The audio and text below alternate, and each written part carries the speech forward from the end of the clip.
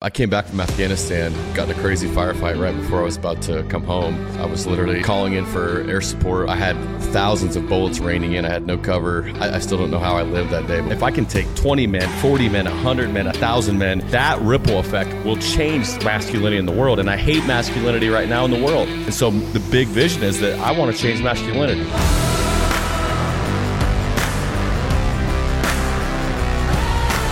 Hi, everybody. Welcome to another episode of Behind the Rise podcast. Today we have a special guest here, Nathan Mansfield. He is a 13-year special warfare veteran, and he's the CEO of SP Nutrition and Crucible, a men's coaching and mentorship program.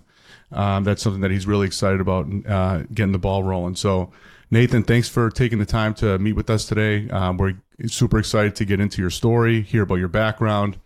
And we're pumped to get into it. So, why don't we start with, tell us a little bit about yourself, where you grew up, like high school years, in how you ended up joining the military and take it from there.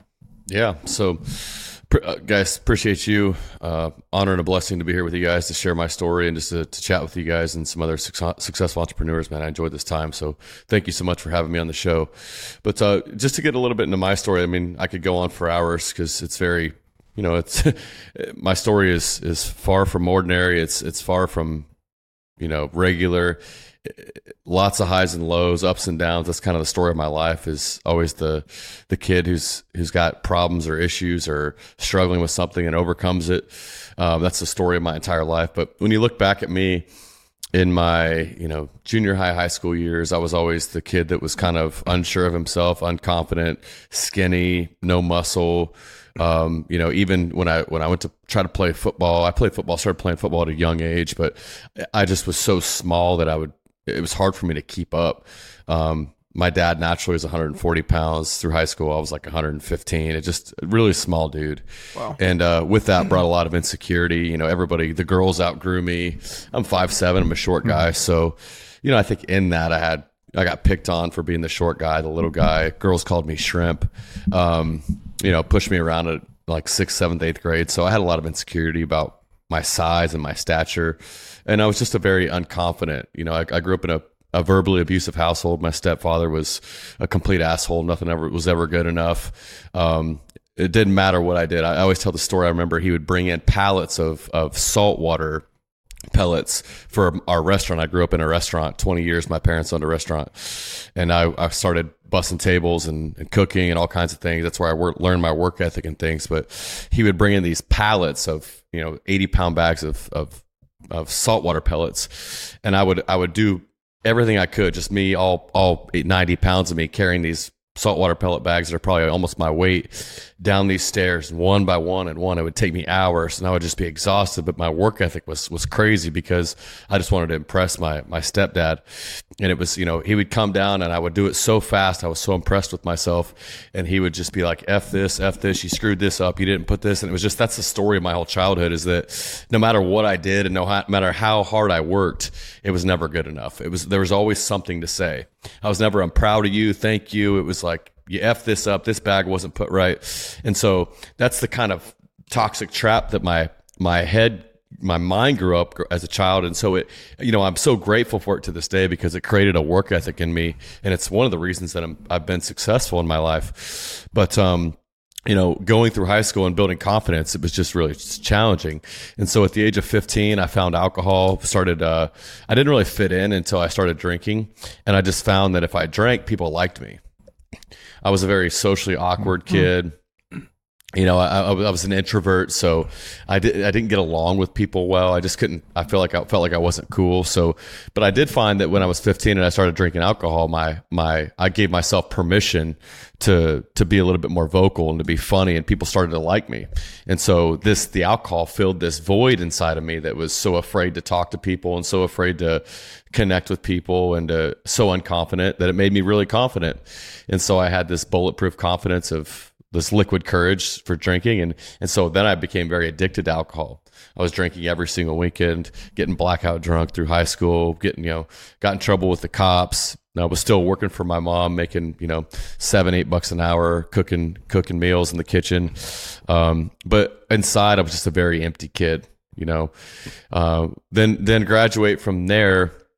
And we can go back and touch on it. There's a lot of substance here if we want to go back and touch on any of this, but this is where it transitioned into me going into college. I was, luckily I was gifted with some intelligence with mathematics, and, I have an engineer's brain. It's why I'm an entrepreneur. I'm really good at seeing things. I'm a visionary and being able to make them come to life. And so I went to college to be an entrepreneur, to be an architectural engineer, and, kept partying and partying. And what I found is as soon as I was away from any responsibility at all, and it was just me and 3 of my friends in an apartment complex, I basically sabotaged all responsibility. I would get blackout drunk 3 nights a week. I was just on a really bad path. And I remember waking up incredibly hungover one day. I think I was still drunk, and I had just done some really dumb shit the night before, and I felt all this guilt and conviction in my heart. And I was like, man, you're gonna have to start doing. You got to make some decisions to do something different. And all my friends were making fun of me, but they were making fun of me in this way that was like funny, because I was the funny guy. Like all the dumb shit I did when I was drunk would be something we talked about the next day, and I just felt like such an idiot. And I remembered back in my high school days and younger teenage days that I had this dream of joining the military, but I never had the courage to do it. It was like, that looks cool. War looks cool, but I never had the balls to do it. So I hit this point where I was like, you know what? What I'm doing is not working, and I'm going to have to do something different. And so I just went to a recruiter's office. I've always been a pretty impulsive guy. I can make big decisions off a whim and just go all in. And so went to a recruiter's office. Within 2 months, I was at basic training, and joined the military. And that moment at 19 really was a big catalyst for change in my life. I think if I would have never made that decision, I probably would have failed out of college, gone back to my hometown. Who knows what would have happened. Definitely been broke, potentially dead. I was drinking and driving a lot, just doing dumb shit. So that was really the catalyst for a new me changing into a completely different human when I joined the military at 19. Wow. So that takes some big balls, right? So you researched it before, and you felt like this calling to kind of pull you there to make some type of change. And you went right down to the recruiter's office and signed up. Yep. What did your parents think about that?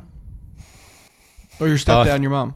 My stepdad was happy because he's like, oh, yeah, maybe the military will fix him. And he's probably right. And my mom obviously was very upset because I was about to just up and leave with really no warning. It was just like, hey, he's here today and he's gone in a couple months. And, we were in the middle of Iraq and Afghanistan war. So there's always that fear of your son going to war. So my mom was, she didn't tell me not to, but she had crazy anxiety about it all and was very fearful about the decision, as I assume any parent could be. Yeah. And what branch did you join? I joined the Air Force. I called my uncle, who was a retired Marine, and I said, hey, I'm thinking about joining the Army or the Marines. And he's like, don't do either. He said, if you want a good life, join the Air Force or then the Navy. And I said, you sure about that? And he's like, yeah, trust me, I've been around for a while. And so boats in the ocean didn't really sound cool to me, so I joined the Air Force. Nice. That's awesome. So how did so you were in the Air Force for 13 years? Mm-hmm. So that's I know a lot of people who did 4 years, like you did your first, whatever, like your first duty. So you renewed. So was your like plan to be like a career military person? Yeah, once you joined? Absolutely. I mean, I fell in love with the military. It gave me structure. It gave me discipline. It helped me turn my life around. I loved serving. I loved deploying. So like it seemed like I found my thing. I was very happy with the military life. I didn't really care about the pay being shit. Like I just enjoyed what I was doing. It gave me purpose and meaning in my life. And then once I switched over to TACP, Tactical Air Control Party, where we actually get to go kick down doors and shoot people in the face and call in airstrikes on the enemy. Once I had the knack to do that and the balls to do that, man, I loved my job because we brought ultimate destruction and chaos to the enemy. And I loved the deployments I did there. I got addicted to firefights and doing cool shit. And so like I was set, man. And so I just kept renewing until, the point where I had become, this is a whole nother transition that we'll get into, but my business took off to doing seven figures while I was in. And so I was just put in a place where I had 9 employees on the side and working 60 hours in the military, and I had to make a decision. Where were you deployed? My first deployment was Iraq in 2009. So that was like literally within a year of me joining, I was already in Iraq, which I volunteered for that deployment. It was the last, they needed someone to fill it, and I was like, send me, I'll go. And then 2011, I was in Afghanistan. And then 2014, I was in Kuwait and a lot of places in the Middle East, Kuwait, Jordan, and a few other countries. Wow. That's interesting. You're always the first one to want to go, right? You felt like you always Absolutely. had something to prove. You think that came from your stepdad? Nothing was ever good enough, right? That's a familiar story. Yeah, Big time. absolutely. Yep. So what were like? Did you take a lot of lessons from the military, like as you transitioned into your like business, into your business career? Yeah, absolutely. You just look at the structure and the discipline. Most of us have no clue what any of that's like if we didn't have any sort of, most people are not very structured and disciplined. Unless you had a really good dad, that just had his shit together. Most men don't know what structure, order, and discipline is. And so like I learned a lot of that I didn't have. I'm a creative mind. So like structure and discipline is actually my enemy. And so it forced me to have those. And I wouldn't have been able to build the companies I've built without it, because, it's just forced me to be have that alignment with myself and have goals and to have, build processes and things.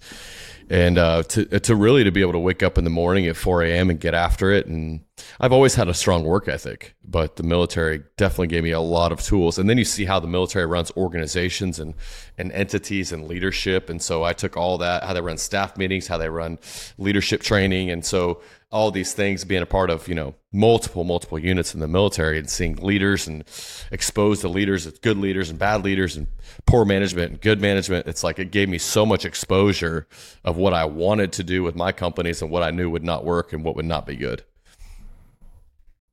If you think about the massive organization that the military is, it's really like a massive company with incredible structure, with time. all different types of things all over the world, different types of operations. I mean, even for like how the food gets cooked for like all the people on the bases, like down to every single thing takes incredible organization and structure and communication and everything that it takes in business And culture, too. Culture. See, the problem right now is, I mean, I don't know the stats, but I'm sure there's a very low attendance rate in the military and armies throughout the country right now, and it's probably because our leadership, at the top, like the culture of our government, isn't like patriotic, as it used to be.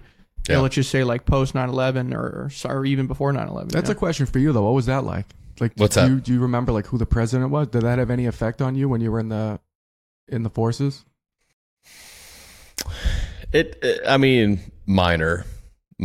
Like if I would have been in through COVID, it would have had a lot bigger effect on me. But, I was actually exiting the military right when COVID was introduced, but I think I would have probably had some big issues. I would have probably got kicked out if I was still in. And I was on the tail of it. I was in the guard. I transitioned to the guard my last year, and they were telling me that I was going to need to get the shot in order to stay in. And I was like, well, I'm getting out anyway. So you can just, so I would have had some resistance there. Yeah. There was nothing really that, it did change like some rules of engagement and how we drop bombs and how we can defend ourselves, in Afghanistan. So, Obama was president during that time, and rules of engagement were a lot stricter because, the president can handcuff us in how we are able to defend ourselves and how we were able to like attack the enemy. So for sure it did have an impact, that could put us in dangerous situations, Because if I drop a 500-pound bomb and I technically wasn't legal to do it, I can go to Leavenworth and go to prison for years. You know what I mean? Mm. So everyone was on pins and needles, trying, probably. Didn't want to make a mistake, right? With the new changes. Absolutely. That's no way to play, even in a game. Yeah, like you can't play scared. No, you can't play scared. No, I mean especially in that. I mean, but even in like sports or anything, you can't play scared when you're in those situations. So they were forcing people. Everyone had to be vaccinated in the military, right? Everybody. Correct. Yep. It's fucking ridiculous. You never got vaccinated? You left before that? Absolutely. I'm pissed I got vaccinated. I'm so mad. I got the first shot. It's like one of the biggest regrets I have. Yeah, I was the only one that held out. Tino held out. My parents were giving me so much pressure. My brothers were giving me so much pressure. I was like, pressure and shit. Dude. Yes, you were, dude. Because you were like, dude, mom, who cares? Like, mom is just. Like, yeah, no, we just wanted to satisfy our parents. Because at the time, it was supposed to stop, transmission. Right. But to me, and our dad is like really. Heart disease. He's got heart disease. He's diabetic. Like, he's like, if he gets it, he's in trouble, right? I just didn't buy into the theory of it. Right. Like, I just don't think that you can come up with a medicine and that fast and deploy it that. I looked at it like, okay, clearly this is a move to like give peace to the country, like in the world, to try to like slow everyone down for panic. I just didn't believe in what it was actually doing. There's no way they can create something that fast and deploy it that fast. I think they needed to in order to like, kind of put the country at peace, to try to at least try to make things go back to normal. But I was like, I don't buy this. There's no fucking way. And then, once you go down the rabbit hole and start seeing, like what the fuck is really going on behind the scenes and how much money they're making and just following that money trail, and that just never made sense to me. Yeah, good for you. Yeah, you were young, healthy too. Thank God, dude. Thank God, because I have anxiety. If I took that, anytime I had like a shit feel weird or any heart palpitate, I would just be like, that's probably the biggest reason why you didn't take. You just didn't want to. Yeah, exactly. Well, this was before. This was before. My panic attack was 2021. Yeah. No. All right. Anyway, now that we went off that tangent, so now, so when you transitioned out of the military into, I think SP Nutrition was your first, like was your baby, right? Coming out of the military. This was the thing that you started when you were still in, and that, it was, gave you the, Yeah, it was in 20. I came back from Afghanistan, got in a crazy firefight right before I was about to come home. Nearly lost my life. I was literally calling in for air support, holding up a satellite communications antenna, and the enemy knows what that is. They know that that's the guy that's calling in for the jets that are going to wreak havoc on them. And so, I had thousands of bullets raining in. I had no cover. I still don't know how I lived that day, but when I came back to my room that night, we took helicopters back to the FOB, and I just had this kind of this awakening that I was playing too little in life. And so that's when I decided that when I came home, I was going to become an entrepreneur and do something more than what I'm doing now. And so I started my first business. It was called American Athlete Nutrition. It was just a brick and mortar supplement shop outside of Fort Carson in Colorado Springs. The store exists today still. That was my entry into entrepreneurship and into the nutrition industry. And then I ran that company for about 5 years. I mean, still runs, like, obviously, but then had a desire to create my own line, my own, and so we began to produce supplements and apparel for our own line at that point. Taken to the place of where I exited the military in 2019, we had turned it into a 7-figure business. And like I said, I had 9 employees working for me, and I would leave the military at 3 p.m. and go show up and be a CEO from 3 to 7, and then wake up and do the same thing, work Saturdays, Sundays. It was just, probably working 100 plus hours a week easily, to the point where I just couldn't manage both anymore. I loved what I did in the military. Why supplements? Why supplements? Well, so when you look at my troubled past of being unconfident in myself, I graduated high school at 140 pounds. When I joined the military, I was 19, and a couple guys got me into working out, and I became obsessed. I mean, I have never quit more than 4 days in a row since I was 19, and I'm 36. I've been incredibly consistent in my physical fitness, but I just had such physical fitness began to fulfill all these different needs that maybe alcohol was filling at one point. It was still filling a void in me, right? It was giving me attention. It was giving me strength. It was giving me confidence. It was false because those things are all built internally, not externally, but it was fulfilling these needs in me that was like, okay, well, girls started to pay attention to me. I started to stand up a little bit with my chest up. I was more confident around dudes. I would challenge guys more. And so I found this addiction now that went from alcohol to working out because it was fulfilling those voids in my heart. And so I started to become really obsessed. One thing about me is that whenever I get into something I love, I'm going to dissect it, and I'm going to try to want to start a business about it because I always think that I can figure out how to do it better than everybody else. because I think people, I mean, no offense, but I think most people just suck at business. Most people are mediocre. Nothing against them. I'm not exceptional, but I do dissect things and I see all the things that people do mediocre and I go, well, I can make that better. And so that's what I did with nutrition. It was like, well, a lot of these companies are watering down products and they taste like shit and they're, putting bullshit in these. I'm like, I'll create something that's actually good. And so that's where I got into, and I was spending a shit ton of money on supplements anyways at that time in my life. And so I was like, well, I'll just create my own supplement line. And that's kind of the serial entrepreneur in me, as like saw the opportunity and just went for it. That's awesome. So now you had that going with your 9 employees, right? You left the military and then you took that, you ran with that. So how long ago was that? How long ago was that? 13 years ago, I think you said. When I did what? When you left the military and really went full time into business. That was 2019. Oh, 2019. Okay. Yeah. So 4 years ago. So 4 years. Okay. So how has that journey been? And kind of tell us a little bit about how you grew that company. Were you going direct to consumer? Is it all brick and mortar? Online business? Yeah. So essentially, we had grown through. I mean, my claim to fame as far as building businesses has been social media. We were able to scale and grow multiple companies 7 to 8 figures using the power of social media and influencers.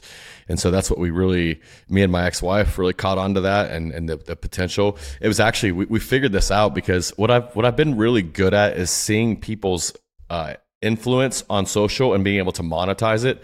I think that's one of my gifts, is seeing what people have and be able to help them make money. And so my ex-wife had some decent influence. She had like 20,000 followers.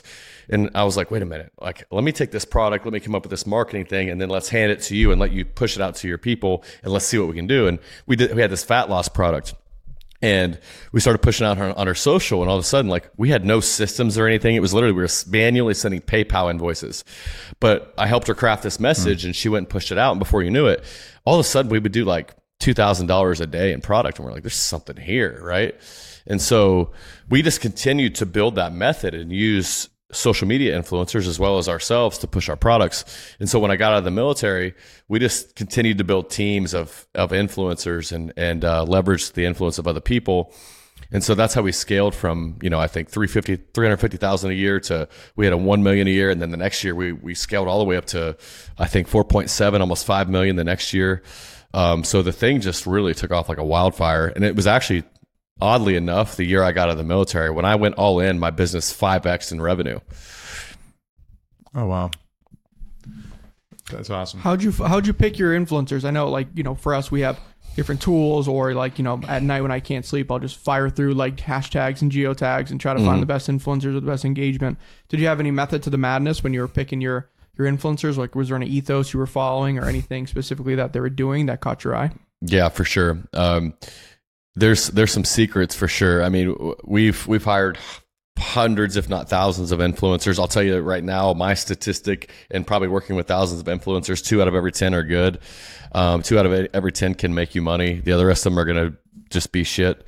It's just the truth. Yeah. Here's what I found about influencers that do really well for you is if there is a requirement for them to have a personal connection to their audience. What makes influencers be able to sell is that they actually talk on their stories, they share their life. It's more than just business. Typically, if they're pretty well rounded and they're on their stories, I'll tell you right now, if they post at least 8 stories a day and they're showing their life and communicating face to face with their audience, they'll sell really well. If they are just posting clout pictures and sexy pictures and not on their stories, they're not personal, they won't do well. That's a good tip. Yeah, I've been. That's a great tip. Yeah, so I've been running for our company for a while, and we spend quite a bit on influencers, and I've had a lot of experience in that space. And what I found the past couple of years is the huge influencers, like let's say 1 million plus, they don't get shit. No, for the majority. I mean, obviously there's statistics, there's variables. Like there's obviously some that are probably fantastic, right? But in theory, like when I look at it and I look at like our data, the big ones, because I think psychologically when a user sees that these 1 million followers that are like professional creators, that's all they do, they know that their message is ingenuine because they can put it together that they're getting paid for that message, so it doesn't feel as organic. Yep. The micro ones, let's say like between 0 and like say 20,000, like your ex-wife, to me, when I watch them, it's like without even knowing them or saying anything, I know that's not their full-time career. So if they're pushing out that message, it's probably genuine. So okay, so I'll take that person's opinion. But if I look at this girl who just shows her ass on Instagram and she has 1 million followers and 50% of them are fake and all her engagement is fake and all the guys just creepy dudes from like Dubai, then it's like, to me, I don't think that person's going to do shit. You'll pay $5,000 and you literally get zero return. So the influencer space is changing, and it's changing pretty fast. Like there's a lot of people went the macro route. Now people are going the micro route. And there's so many there's Twitter influencers and LinkedIn influencers now. And obviously TikTok is coming up. There's just so much. There's so much in that space to learn from. I really like the strategy of if they're really engaging with their audience, like through stories and sharing their life more than just like generic pictures on their main feed. I think that's a good metric to look at. Yeah. The quality of the person matters. Yeah, it's a great tip. More and more. It's a great tip. You can waste. Yeah, you can waste a lot of money. It's the simple thing is people want to, if they feel like they know you, they'll buy from you. So a couple like the metaphor, or like transitioning this to a different platform. When you look at like men who have succeeded on YouTube, two guys that I look at it are Christian Guzman with Alpha Lee and Savage and Nick Bear with Bear BPN, right? Those guys, how did they create multi-million dollar brands? Well, they were in front of a damn YouTube or camera all the time, sharing their life. Like they took you everywhere. And so even my ex-wife, when I study how she did so well at selling, and she still does, is because she took people everywhere. They felt like they genuinely knew her. And when they feel like it's so weird, man, because now if people feel like they know you through the camera, like they know about your wife, they know about your dog, they know about, where you go to breakfast, and they will literally buy anything from you.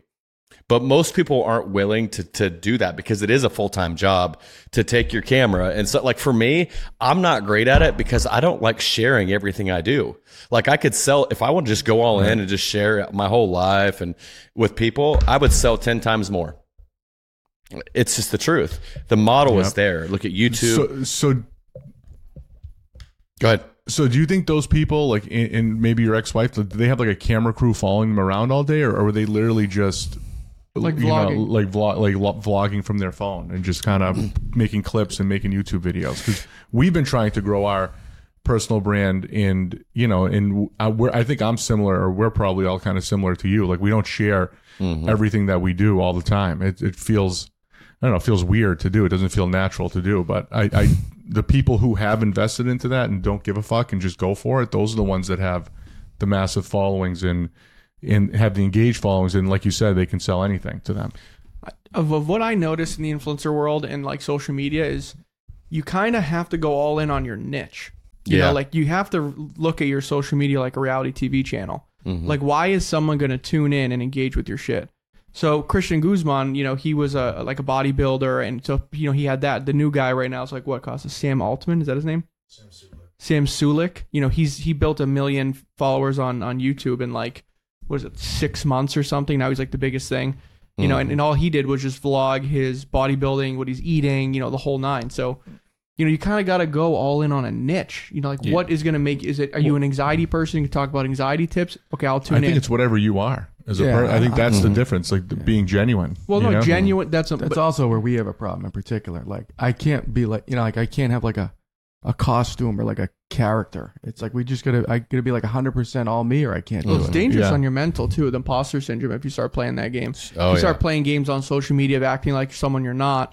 Yeah. And then, you have that internal dialogue when you're home at night. I mean, that could be really dangerous. Right. I've already been through that. Like, I'm not trying to pretend like I'm anybody I'm not anymore. Like the person I'm going to show is the one that I'm going to be fucking proud of, because it's real. Right. The people I see they find a niche in their genuine person. Right. Like, again, like if I spoke, I deal with anxiety, right? So if I talked about anxiety tips or something, that is true to who I am or what I dealt with. Yeah. You know what I'm saying? So it sounds more organic and genuine, compared if I talk to something else that maybe I don't have much experience with. But to his point, it's like, in order to get that you would need to be like Vlogging about it all the time. Yeah. You know, not just sitting in front of a camera and making like a scripted Tips, video, right. like tips on it. It's like having that shit following you all the time, so they see with how you're dealing with your anxiety or whatever, ups and downs, in a live situation. You know, Yeah, exactly.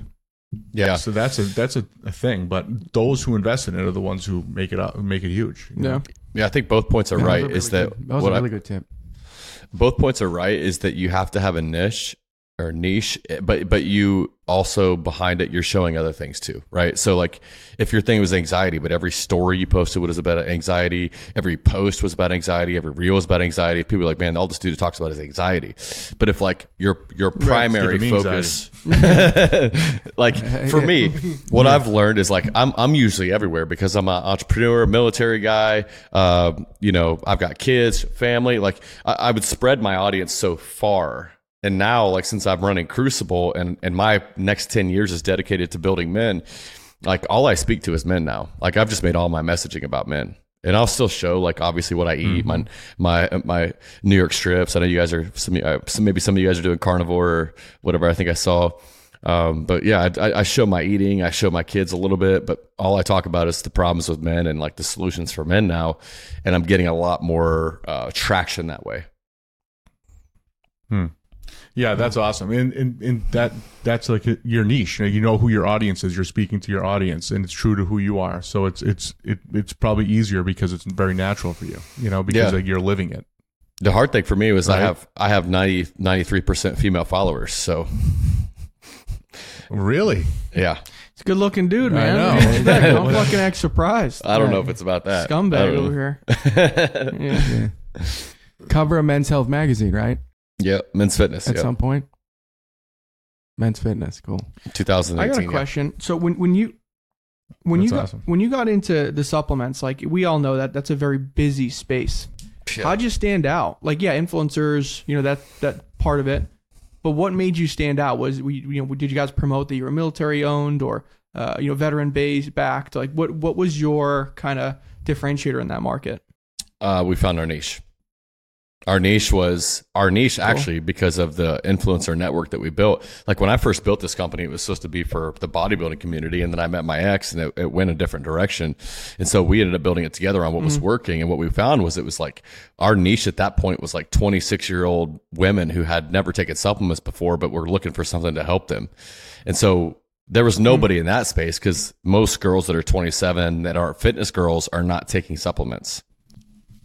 So it was like this weird transition that happened that I didn't think of. And honestly, I was not passionate about it. I hated it because I'm like, I ain't trying to make supplements for 27-year-old girls. Like that ain't my purpose, but it was making money. And so we just went all in on it and it worked, there's really very few 27-year-old girls who are not into fitness, super, like fitness addicts or whatever are looking to buy supplements, but we would educate them and tell them how it was going to help them. And then it was an easy sell because there was no one else in that space.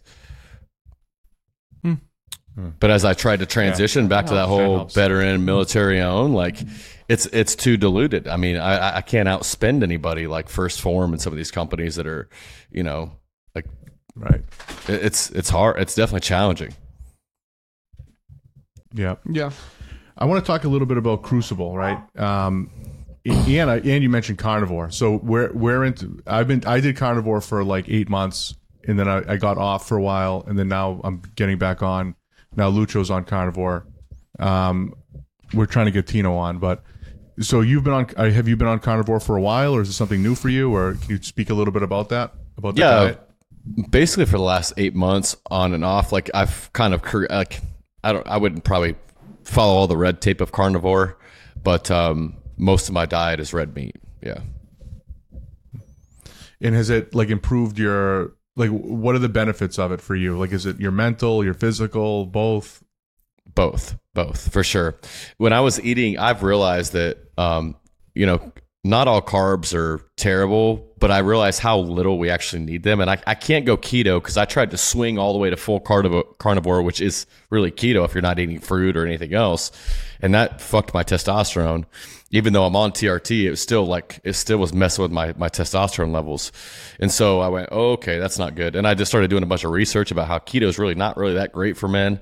And so, I love carbs. So I just kind of came back to this reality of like 80% of my diet is basically red meat and butter and cheese and nuts. And then I throw in some pineapple and banana and honey, and I'll eat some regular potatoes or sweet potatoes here and there, but that's pretty much my entire diet. I don't really go outside of those like 8 things I just mentioned. But I will say my mental stamina, my mental performance, my mental clarity, my energy is 100 times better than it was when I started that like 8 months ago. And then physical performance for me, that's like the most important thing is the mental when you're on carnivore and you're eating and you're getting those healthy. It's like crazy. Even though I could probably lose weight doing like a macro diet and having like being in a calorie deficit and having a balance of carbs and everything, the way you feel on carnivore is awesome. The energy too is like more stable, I've noticed. Yes, absolutely. Like you just have like the proper amount of energy, but like consistent throughout the day. Like I feel like I was way more up and down before. Like I could just pass out at like 3:00 in the afternoon, or one night I'm tired early, one night I'm awake all night. Like it's just steady. Mm-hmm. And it's just I'm like, I'm not tired. I'm good. Yeah. I feel fine. Yeah. It's when you really look at how food was introduced to humans, like how we were supposed to eat thousands of years ago. It's like we didn't have access to eat carbs all the time. That was like a luxury along the journey of a hunt that we found some berries, right? And so, you know, that I try to take my diet and make it as natural as like God created us to how we would actually find food and gather food and hunt. And if I live like that, then I will always be at my prime. But when I go outside of that and I start doing what society has brought into me, then it's always going to do something that it's not supposed to. I'll feel like I'm not supposed to. So I just try to be very simple with it. Like God created these types of foods, not all this processed bullshit. And I'm going to eat as God provided food to me, the best that I can without coloring outside of those lines. And I feel great. Oddly enough, weird how we eat, if we eat how God created us to eat, that we actually feel good. Super bizarre, right? Right. Yeah. What a coincidence. One of the craziest thing every time I get down the rabbit hole of like the gods, like when you, like how you mentioned, like, you know, God created this. If you really think about it, our medicines on the planet are literally made from the ground that God gave, right? And then you look at like horses, right? It's almost like God put them on the planet for like human transportations. Like we fit right on their backs. Mm-hmm. You know, like if you really think about it, how crazy, like a lot of the stuff, water, essentials, vitamins, you know, we get vitamin, you know, D from the sun, all this stuff. It's all natural that God created on the planet. It's fucking crazy when you really think about it. Right. Animals are cool too. You know, dogs, friggin' They're like, sheep, like all the milk, friggin' cows. Yeah, you know, exactly. It gets crazy. Exactly. The one thing that's really blowing my mind, guys, and maybe you don't know this, but this is blowing my mind over the last year, is I've gotten really into fasting and things. But you know, you guys know when you fast, you go into autophagy. Autophagy is the body's natural ability to heal itself at the cellular level. Like you can cure cancer, disease with autophagy, right? Is with fasting. But think about this, guys. When you get sick and you get a fever, you don't have an appetite. You know why that is? Because your body's trying to fast to actually repair the cells and heal you, right? So like even fasting, it's normal for us to go 2 days without eating because we would have to go hunt and kill. So we might go 2 days without, but we eat 3 times a day, right? It's so dumb that we do what we do. I just did my first 72-hour fast. I started learning about it. And it is funny. So basically your body goes into a state of like repair because your body thinks you're in survival mode when you don't eat. So it sheds all these like toxins in your body and stuff because your body is like, okay, it's time to bunker down, figure out all the shit that we need, all the shit you don't, and it starts to flush. Okay. So I'm going to start doing, you know, my next fast is the second week in January. I'm going to do another 72-hour fast. I think it's really important. It's funny you said that. I literally just completed it like, I want to say like 2 or 3 weeks ago. That's incredible. And it's interesting. And when I looked into it, it's fucking crazy. I've never done a multiple day fast yet. What's your theory on like daily? Are you eating 1 meal a day, 2, 3 meals a day? Like how do you feel about that on a regular basis? I would say I eat 2 meals a day max. Sometime so pretty much my routine every single day, 9 out of 10 days, is I fast until 11 or noon most days. And then I will eat nuts and raw cheese. I always break my fast with nuts and raw cheese. So I have cashews. I like cashews, macadamia nuts, walnuts. What I do is I take and I'll put a handful of nuts and I'll chop up raw cheese because I love cheese. And then I'll put a little bit of MCT oil and salt and I'll just mix it all together. And it's just phenomenal. It tastes like a meal. It's incredible. Throw a little salt and pepper on it. That actually cures my hunger from my fast. And it keeps me in a state of ketosis and keeps my energy high, because what I can't do is eat carbs. And then by 2:00, I can't even think to run my business. Right. So I play no games of jeopardy of whether I'm going to have the energy to continue to have the mental performance to work until I need to. But then if I'm still hungry, I will eat like 2 grass-fed burgers, early afternoon, 1 or 2 with some avocado. And then I don't eat carbs really until night. And that's not even night. It's like 6 p.m. I'll eat a New York strip and a sweet potato. And that's really my carbs for the day.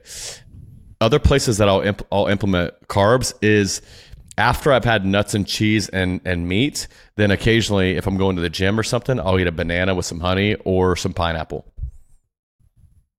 And that's pretty much every day of the week for me.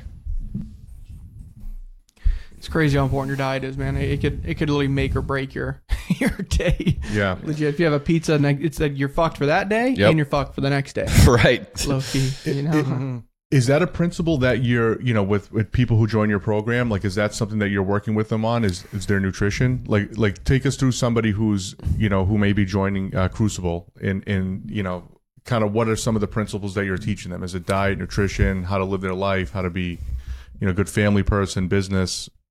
Yeah. I find that diet is one of the hardest things to crack with people, because people just I even look at where I was at 6 months ago and I'm like, if you would have told me I wouldn't eat bread anymore and all these things that I love, I'd have been like, you're a psychopath. Like, I'm never giving up bread. And so diet is a really hard thing to transition people to, because people will go in and then they fall out, and then they go in and they fall out. So I just teach the principles of what I eat, and I hope people catch on. But I don't ever give them diet programs or anything, because I just don't. I think it's too wishy-washy for most people. I just preach what I do, and I think some people start to follow along. As far as guys that join Crucible, I mean, really, it's I just begin to give them truths about themselves that no other man will tell them. I think is really important. I think we all should have had a father that spoke some truth into us, but also gave some love and some compassion. But I take a very, it sounds weird, but I take a very fatherly approach to men. That because most men have not had good fathers or had fathers at all. And some guys are even older than me. And I don't look at myself as a father, but I go, what is a man in your corner? What do you need to know? And so I'll begin to call them on the things that they're doing and call out the behaviors. But then I give them love and compassion. I believe in them, because most men don't have someone that believes in them. And if you look at every successful entrepreneur's journey or someone's rise, there's always been, I look at the Ed Milet's and some of the other people, there's always someone that stepped into a man's life and said, while he was in this broken place and felt hopeless, and goes, you know what, man, I see something in you. I believe in you. And I think as men, we all need someone to go, there's actually something about you that's great here that I think could be incredible if you go all in. And all of a sudden it's like, holy shit, another man with influence believes in me. And so I give this level of truth and just honesty, but also this level of belief. And that's how I coach, really, is this back and forth dance of no, you're not perfect as you are. You need to work harder. You need to follow your dream, but also, hey man, just so you know, I believe in you. I know you can do great things. And so in my coaching calls, I'm teaching a lot of high levels of discipline and accountability.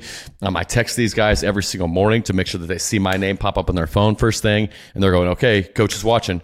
You know what I mean? It's just this high levels of standards and accountability that you can't find anywhere else in your life. So I have so many questions, but one of the questions is, what got you into it, right? So can you just talk about that transition? So you have the supplement company, now you want to start this company, and it sounds like you have, I want to talk about purpose a little bit with you, but it sounds like your purpose started to shift. Obviously, like you mentioned, you have your background. Can you talk a little bit about what kind of motivated you to get into this space, and then talk a little about what your purpose is that kind of ties into that? Yeah. So there was this moment about a year ago, and I had run a coaching company with a guy before, And so coaching has always been a thing that I've done either for free or I've been coaching for years. A lot of times it's just been voluntary, helping people build businesses and things.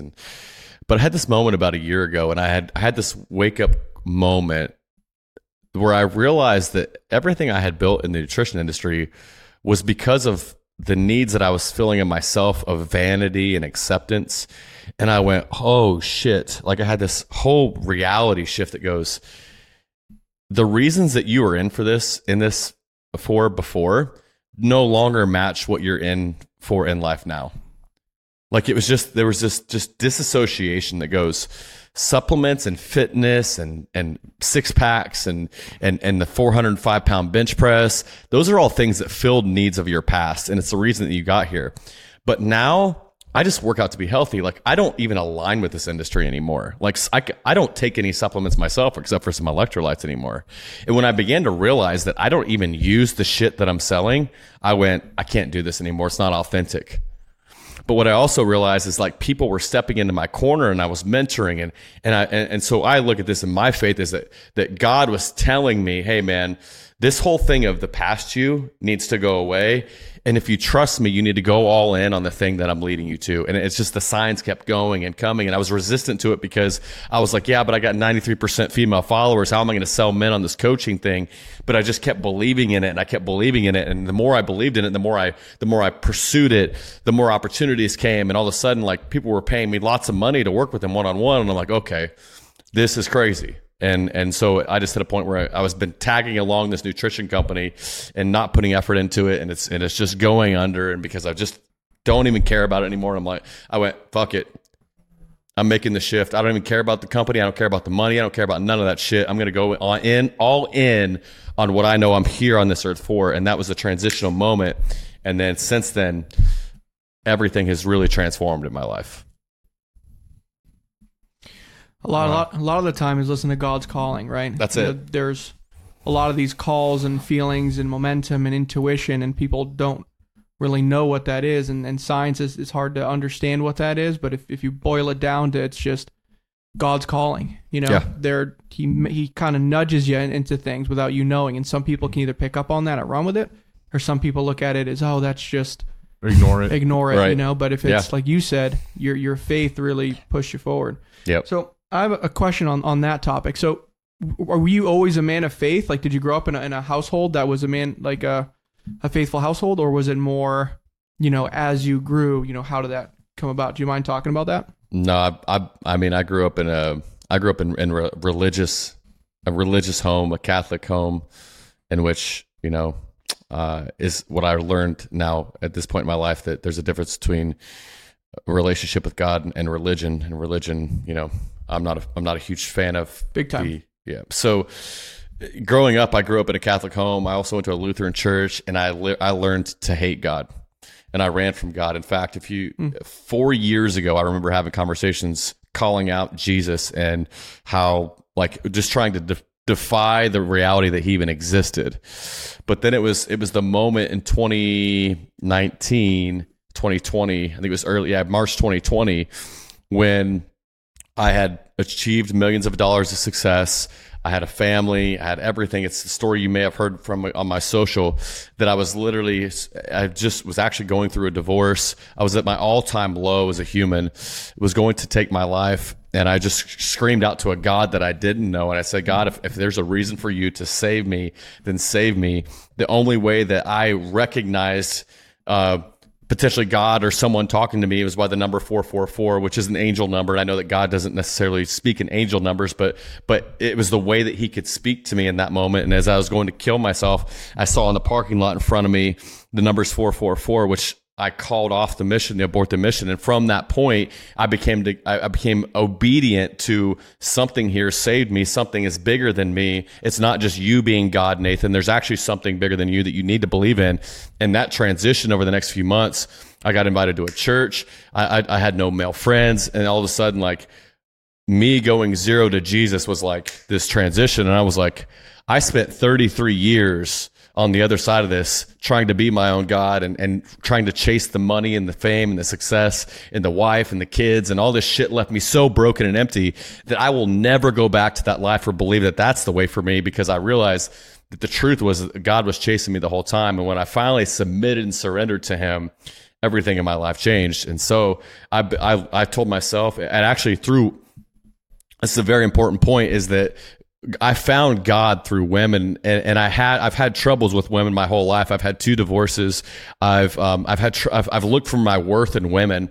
And so this girl I was dating bought me a Bible, and we had this very lustful relationship, and she had my name printed on it. We were only dating for like 2 months, but her parents wouldn't approve of me because I was not a Christian. And so I told myself when she bought me this Bible, I said, hey, Nathan, if you're going to begin to read scripture and do this, don't do it for her. Make sure that if you guys break up, that you go all in on God and figure this thing out without her. Don't do it for her, because that's what I would normally do in my past.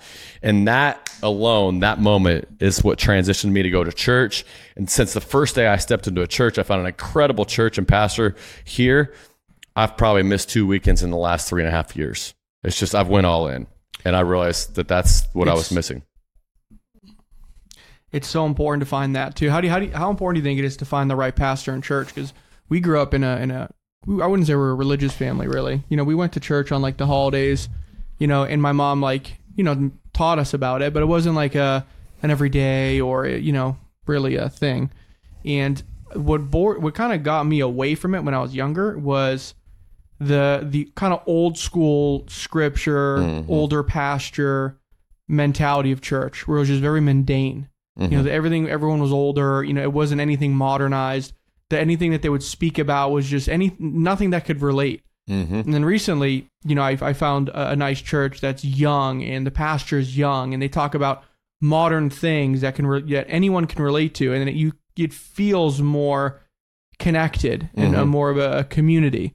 So how important do you think it is to find like that right church and the right pastor? There's 2 points I have about this. So yes, it's highly important, and it's highly important by, yes, you need to kind of feel like that. One is, can I feel the Holy Spirit when I walk into this place? That's a big thing, right? Some churches you don't feel anything when you walk in. I like my church, I feel the Holy Spirit moving every time I'm in there. The second thing is, like, is the pastor actually preaching the Bible, or are they preaching religion? Like, you have to be and as a new Christian or someone who maybe doesn't know a lot about Christianity, you have to be able to discern what that is, right? Like, because a lot of churches are doing things that are not in accordance with the Bible, right? And so as I've learned this, and also there's this like co-mingling of current society and new age. And so no, if your pastor is not preaching that Jesus is the only way to heaven, then you're not at the right church, because he's not actually preaching what the Bible. I look at this as, if I'm going to be a Christian, I got to follow the truth that is set in the Bible, and I can't take bits and pieces of like what I want to, some scripture that I want to read here, and then believe what I want to believe out here. It's just, no, it's either you're all in or you're out. Like, the Bible is written like that for a reason. That's, God wants you to follow his word. And so it's 100% important that you find a church that you have the right pastor preaching the right message, you know, from the Bible, but also that, you know, is not, that's like, I went to one church once because a friend invited me, and it felt like my childhood. And I literally had like, my heart was racing, because I was like, I never want to go back to that place. It was like old hymns, and like, I was just like, I can't do this. Like, yep. Part of that might be some consumerism in me, but you know, it is important. It's highly important.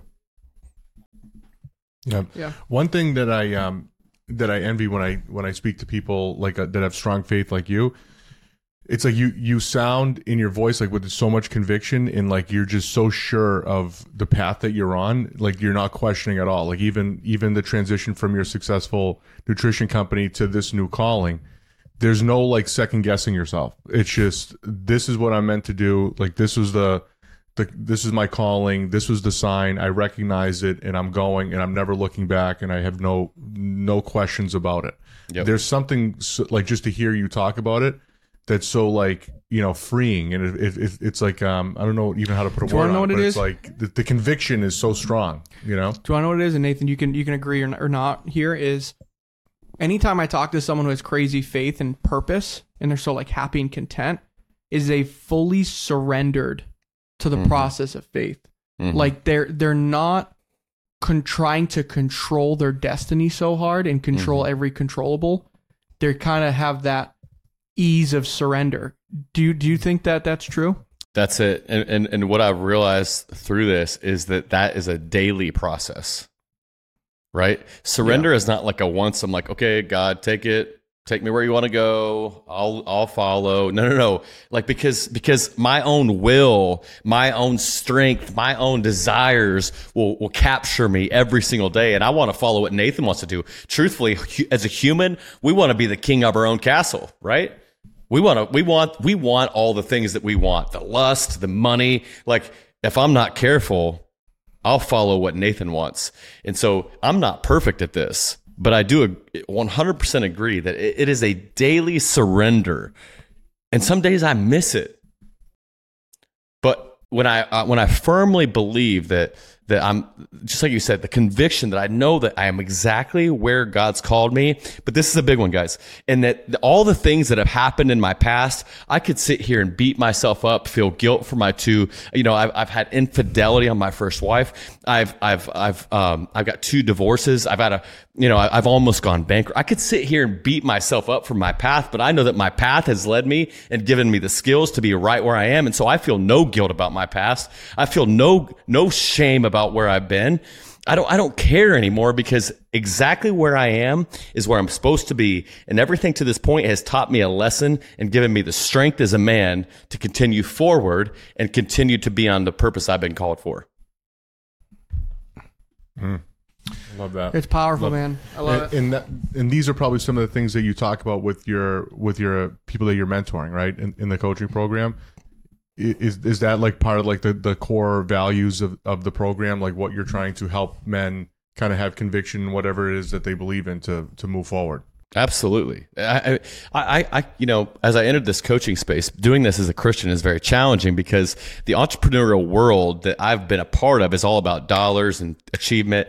And I have to be the one that tells these guys, this is why our group, when you look at, it's just different. The type of men and what we're building is just different, because I will actually say, even if I have non-Christians in the group, that like all those things that most coaches are taking you towards, the money, the fame, the cars, the watches, that those things actually achieve them. Sure. Want nice things. Sure. But it will never fill the void in your heart that you're looking for. Like, there's things that you're chasing in a woman, in a watch, in a house, in a car, in a business, accolades. You're looking for something. And it's not wrong to want to be successful. But I'm just going to stand here and tell you and be completely honest with you, because I've lived it. It'll never make you happy. Like, you could be so rich and so discontent. Right. So it's really like, for your, like, to get to like the root of like your core, like how to make you like a better person so you can have fulfillment. So when you do receive those things, you're ready for, you're more fulfilled. So like those nice cars, watches, all that is a byproduct of your success. But if you can do that with a strong foundation as a man, you will be fulfilled and will be able to actually enjoy those things when you get to that point, rather than being miserable when you have them. Absolutely. Yeah, which is a story. I mean, right now there's a lot of issues with modern day men, and especially with modern day successful men, because a lot of when you hear the word successful, you immediately think financially. This year and last year, my idea of success necessarily does not come with money. If I see someone completely at peace, happy, faithful, with a nice family, that's success for me. I don't really even look at what their money is. And that changed, though.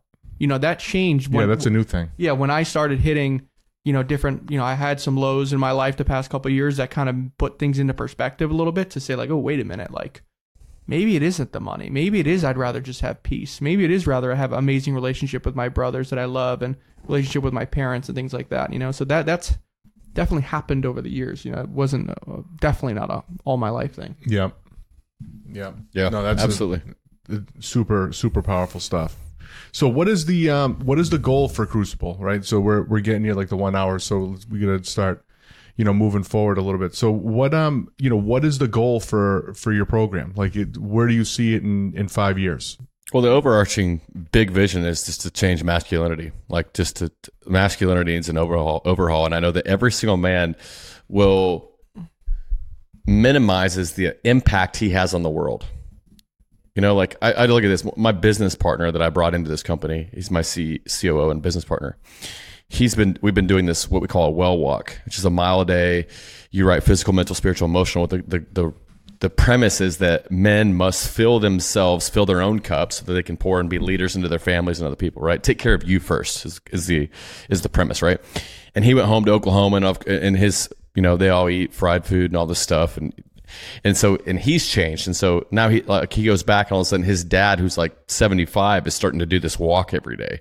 But my point is that as a man, we minimize the impact that we have to every single person that we actually interact with every single day and for the rest of your life, right? Like you run into someone at the grocery store, another man, you can either be a positive influence or a negative, like your kids, your wife, like you have so much power as a man and what you will impact people by that I believe is if I can take 20 men, 40 men, 100 men, 1,000 men, that the ripple effect that we have on masculinity when I teach men to be able to be okay with themselves, to be able to get rid of their mental health issues, to be able to be leaders, to be accountable to themselves, to know what it's like to have male friendships and to actually just, you know, own your damn life, that ripple effect will change masculinity in the world. And I hate masculinity right now in the world.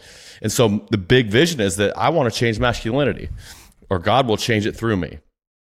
And building what I would consider the principles of godly men, which, you know, that I have my own belief system about that. But so that's the big vision, right? I'm in this for the next 10, 20 years, right? This is my purpose. I think this is truly why God put me on this earth.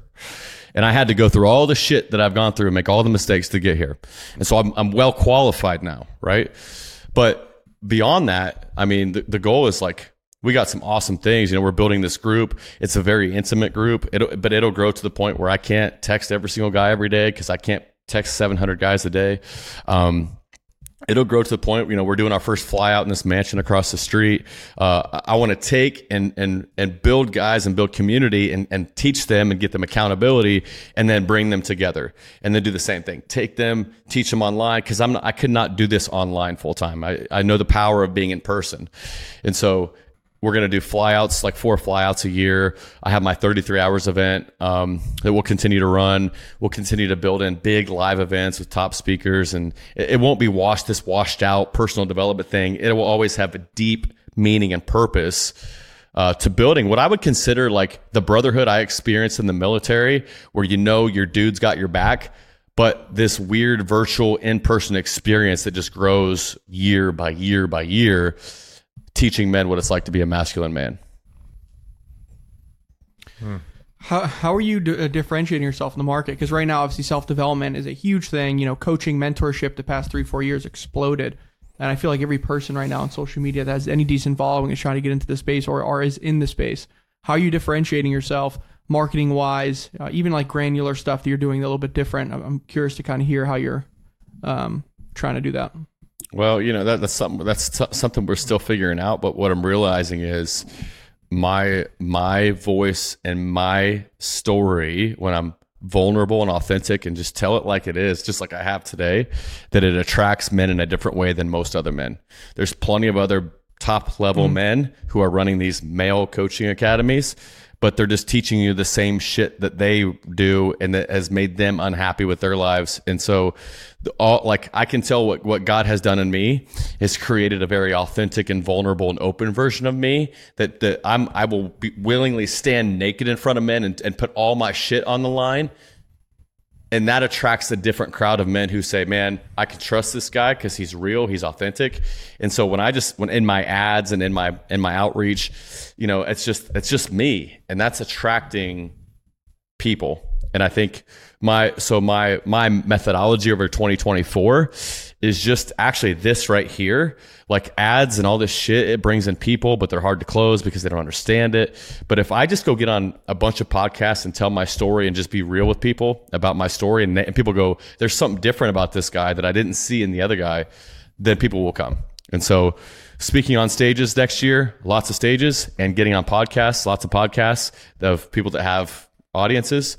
Even this one, I know for a fact people will reach out to me from this podcast because every single one I've been on, people go, man, I heard you on Behind the Rise. I loved your story, man. I connected to that a lot. And I go, okay, Might be one or two guys, but it's how we're spreading influence. Yeah, and you can, just hearing his message is different than anybody else we've ever talked to at any other program. I think just your core principles that you're teaching, it's not just about making money, it's about becoming a better man and being more masculine. I think that in itself is a differentiator.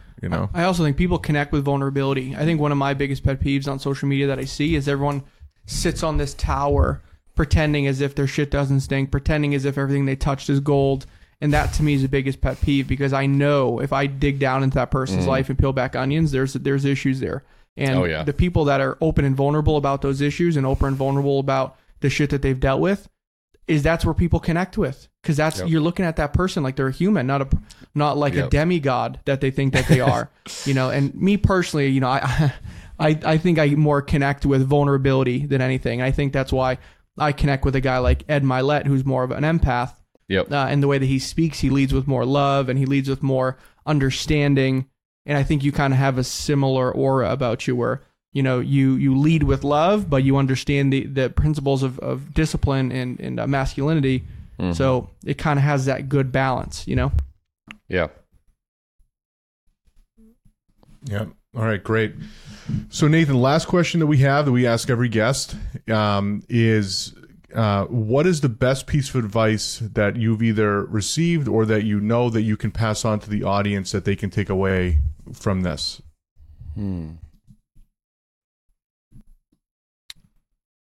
Probably the most freeing piece of advice that I've had to learn, and it's been a challenge, and that I would give other people, is that you've got to figure out who you are and just be you.